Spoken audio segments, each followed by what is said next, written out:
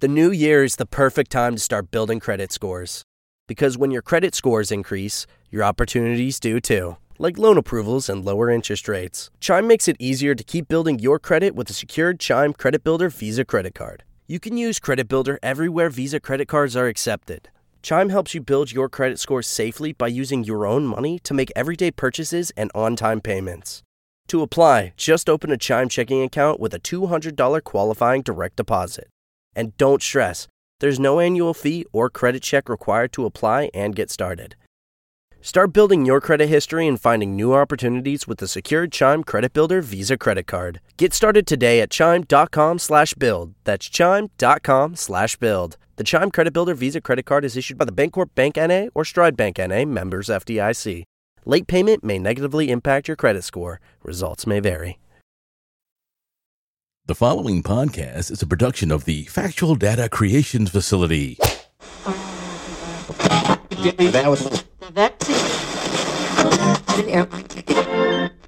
98.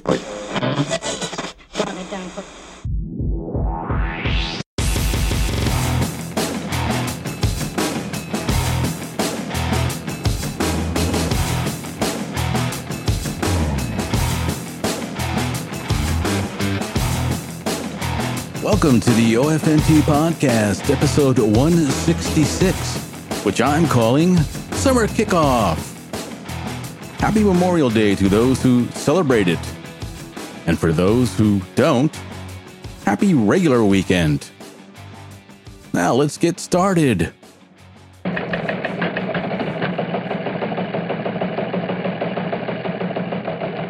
Some tech news hot off the press. Well, not really, but anyway. And the media hate continues for Elon Musk's Twitter. A report from tag24.com, a site that seems to be wanting to become the next BuzzFeed.com and will probably suffer the same fate, has the following headline. Climate scientists quit Twitter amid surge of abuse under Elon Musk. Well, if by abuse you mean trolls and people questioning the, quote, science, unquote, then I say to you, welcome to the internet. No matter how innocuous of a post I make, at least one basement dweller has some kind of remark designed to get an emotional response from me. That's why I've chosen not to engage. I already have enough problems in my life without having to deal with some keyboard tough guy who would never say such things IRL, which means in real life, to those Luddites out there. To me, what these scientists are experiencing is the bubble they've lived in for years bursting. You know, getting out of your bubble might be a good thing for you. Don't think any other platform currently out there will be any different. Oh, wait, are you guys calling for censorship? Well, that's a different ball of wax now, isn't it? And speaking of censorship, good old Microsoft has got your back. The company has announced a new tool based on their wildly successful artificial intelligence. It's called Azure AI Content Safety. Yay! Well, I feel safer already, don't you? No. I, as well as most people, can't be expected to make up our own minds of what is true or false or what to read or believe. Heck, we shouldn't even have our own opinions now, should we? No. So thanks our technology overlords for making these decisions for us. Azure AI Content Safety not only analyzes multilingual text, but it also understands context and semantics. It can also analyze images for content deemed not suitable for our viewing. Wow. Well, I'm obviously being sarcastic here, but this rush to moderating content using AI with new products seemingly being introduced daily is starting to get scary to me. Whatever happened to the free flow of opinions? AI software such as Azure AI Content Safety, while well-meaning, will be abused. Now, you might not be of the correct opinion today, but tomorrow you might not be, and you will be silenced. The control of information is a powerful tool that can be manipulated for many nefarious reasons, and that's my concern. Meta, the company formerly known as Facebook, has laid off some more workers, bringing the total number of lost jobs to 21,000, more than the 20,000 originally forecast. Meta also announced that the company will also cancel the planned hiring of a further 5,000 employees. Just more of the belt-tightening that's been going on since the boom from the pandemic ended. I guess the old learn to code mantra is now on pause officially.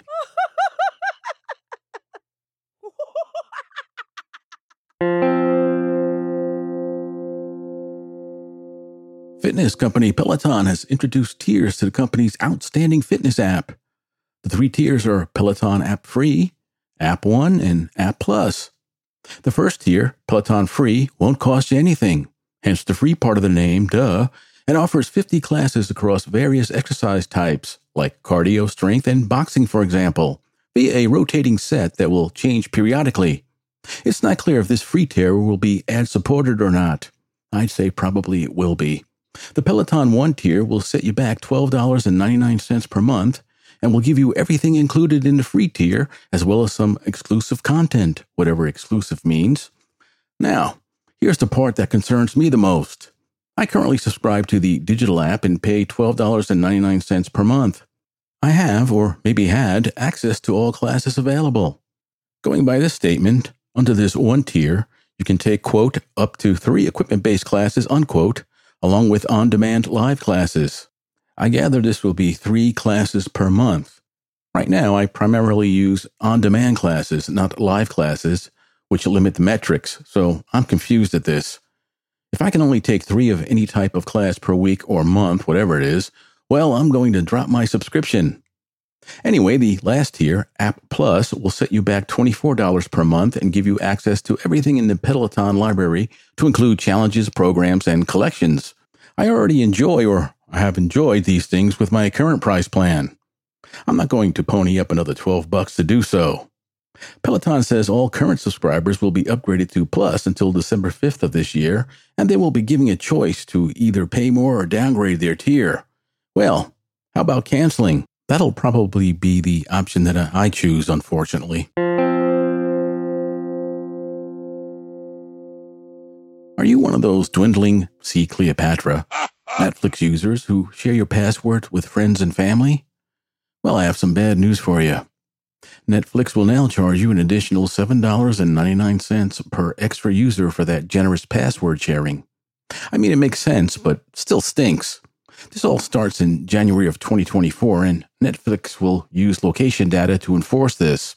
I dropped my Netflix subscription last January upon my retirement, and I can honestly say I don't really miss it. iOS 17 is rumored to be bringing a feature that some people have been lusting for a long time. An always-on display. What? When the iPhone is placed on its side, you'll be able to see things like notifications and calendar items without having to activate your phone screen. Okay, personally, I really don't care about this. For those that really want and need this feature, well, congratulations. Another Apple thing that many have eagerly awaited, myself again not amongst them, is the availability of Apple's Final Cut Pro and Logic Pro, their video and audio editing software, for the iPad. Well, at least some iPads. Final Cut Pro will require either a 12.9-inch iPad Pro, 11-inch iPad Pro, or a 5th-gen iPad Air. Logic Pro will be able to run on any iPad equipped with an A12 Bionic chip or later. You'll have to pay $8 per month or $50 per year to run these apps on your iPad. So basically, you're renting this software. Well, I guess you'll own nothing and be happy, peasants. Tech I'm using. I'm using my ancient 2015 iMac to record this, and it's become a chore to do so. I have to let the computer warm up for like an hour and then pray there are no operating system updates, which will take another 30 minutes or so to complete. The frequency of updates to Mac OS has seemingly increased lately, and it's starting to feel like the dreaded Windows update experience. I'm using the now abandoned Hindenburg version 1 as my digital audio workstation and pray that any updates I receive from Apple doesn't break something. I'm living on the edge, I am.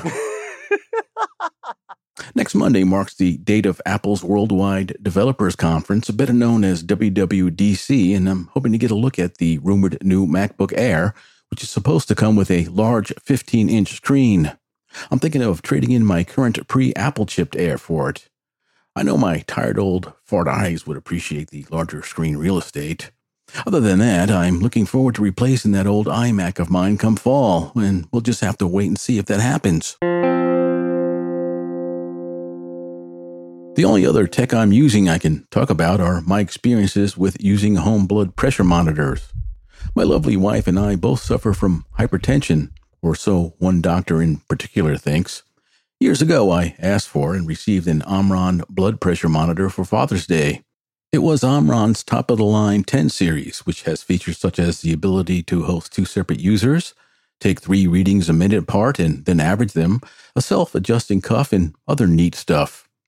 While my blood pressure readings using this American Medical Association certified machine were fine, once I arrived at my doctor's office, my blood pressure was 40 points higher than that. Seeing that the doctor, well, the nurse actually, used Welch Allen equipment for taking blood pressure, I bought the company's top-of-the-line home unit, the 1700, at quite a higher price than the old Omron. This new unit had my pressure at a bit higher than the Omron, but again, I was accused of not taking my medication upon visiting my doctor despite me doing so. We switched doctors for a while, and at our first visit, the doctor took my blood pressure and asked if I used a home monitor. I replied that I did, and I expected another chewing out coming my way. To my surprise, he told me of my current good blood pressure reading and asked if this was around what I got at home. Well, it was. He halved my medicine dose on the spot and said he'd check again upon my next visit, and if the results were the same, he'd take me completely off the medicine. Well, circumstances that I won't get into here led us to return to our other doctor. Upon taking my blood pressure, I was asked if I was taking my medicine. Deja vu. I informed the doctor that my dosage had been halved by the other doctor, at which my current doctor became angry and placed me back onto the old, stronger dosage. When I go to this particular doctor, the nurse has me sit on a table, feet dangling, then takes my blood pressure using my unsupported left arm. After watching numerous YouTube videos from doctors on how to properly take your blood pressure at home, they say you should be seated with your back supported, legs firmly on the ground, and with your left arm supported by a table or something. In fact, if your arm is not supported and dangling, as mine is at this doctor's office, your readings will be higher than your pressure really is. I believe that's the discrepancy here. But do I dare try and correct the nurse? What do you think I should do?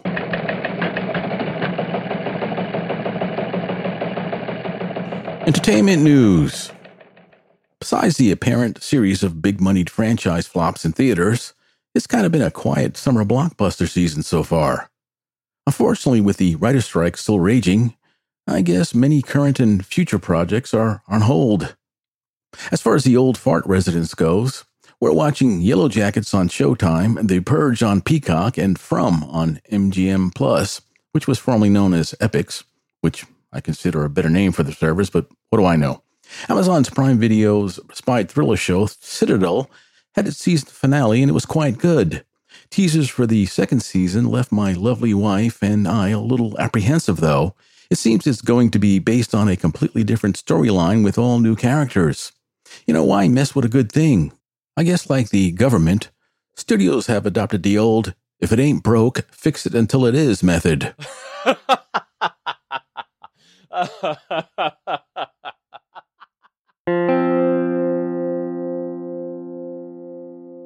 CNBC reports that the Paramount Plus streaming service, which I subscribe to and enjoy, will merge with Showtime on June 27th.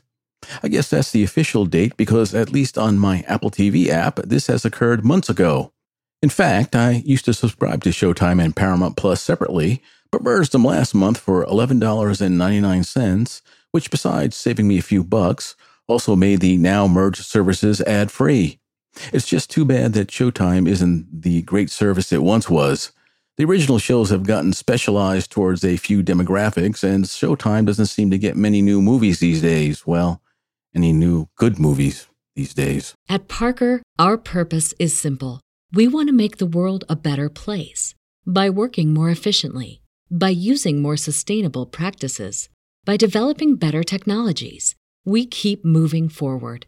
With each new idea, innovation, and partnership, we're one step closer to fulfilling our purpose every single day.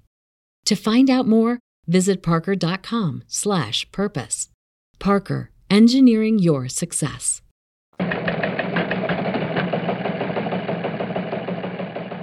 Podcast news. PRX, a radio show and podcast production house which spun off from National Public Radio some time back, is to cut 10% of the company's workforce, though none of its multitude of shows will be retired. PRX blames falling revenue, especially ad revenue, as the culprit. PRX's main business is selling shows and podcasts to National Public Radio, who recently had to cut jobs and shows themselves. And they also blame that on declining revenue, ads, and subscriptions in this case. If PRX concentrated on creating shows for general audiences instead of trying to cater to specific niche demographics, maybe they wouldn't be in financial difficulty. Now I get it. Underserved and underrepresented voices do need to be heard, but obviously those shows aren't bringing in the bacon. And that's just my opinion for what it's worth.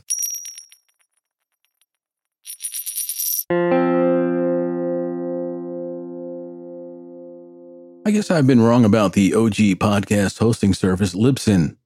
If you've been listening to the show for a while, you'd know I'd been predicting Libsyn's relevance and viability were in danger. The service had been bleeding podcasts for over a year, especially big-name podcasts that were paying a bunch of money to be hosted on Libsyn. The company seems to have stabilized and appear to be doing all right now. Well, there's nothing new to report as far as the OFNT podcast is concerned, besides some falling audience numbers. The numbers had stabilized for a bit until this recent decline. I guess I can blame this on the nice weather. It can't be my fault now, can it? No. Anyhow, if you have any ideas or criticisms that can help, tweet me at OFNT Podcast or drop me a line at ofntpodcast@gmail.com. Your response would be welcomed. What would really be welcomed is using the donation link to support the show. I make around $1 per month from ads currently. Guess I won't be buying that RE20 microphone anytime soon. It's time for a rant. Well, this isn't a rant. Memorial Day isn't just a holiday for watching air shows, grilling hamburgers and hot dogs, or scoring great deals on automobile and mattress purchases. It's supposed to be a somewhat solemn holiday in which we honor those who've made the ultimate sacrifice in defense of the nation. It seems to me that most people these days don't have a clue what Memorial Day is supposed to be. I blame mainly two things for this. The first thing is the switch to the all-volunteer military following the disbandment of the draft. Less people have served in the military than in decades past, especially amongst our elected officials. Without this shared experience, the knowledge of what is being memorialized on this day is quickly fading. The second thing is the dropping of civics courses from the curriculum of many school districts throughout the nation. The omission of this important subject affects more than just this particular holiday, though. I recall being horrified at replies being posted on various social media platforms in response to the chronicling of military casualties during the Iraq and Afghanistan wars that read, "Well, he knew what he was getting into," and others like this. Now, the military member usually doesn't enter the service wanting or expecting that he may someday give his life for it. Most join to have employment, maybe see the world, and perhaps have a career. So even if you do not feel the wars these men and women were killed fighting in were justified, their sacrifices saved someone else's child, sibling, or parent from having to do so.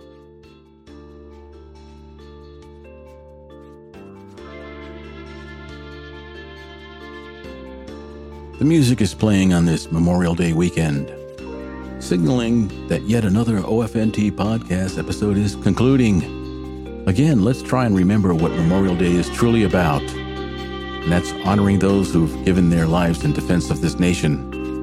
Well, I hope you enjoyed this episode. I enjoyed making it for you. If you like what you heard, you can make a donation using the link in the show notes.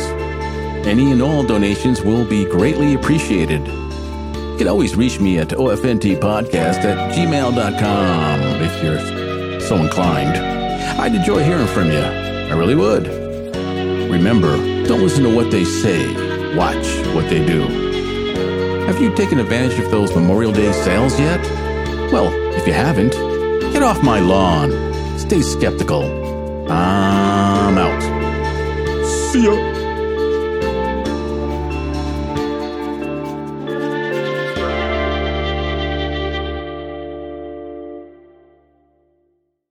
BetMGM has an unreal deal for sports fans in Virginia. Turn $5 into $150 instantly when you place your first wager at BetMGM. Simply download the BetMGM app and sign up using code Champion150. Then, place a $5 wager on any sport. You'll receive $150 in bonus bets, regardless of your wager's outcome. And if you think the fun stops there, the King of Sportsbooks has plenty of surprises in store. Check out daily promotions, same-game parlays, live bets, and so much more. Download the app in Virginia today and get $150 in bonus bets instantly from your first wager. Only at BetMGM.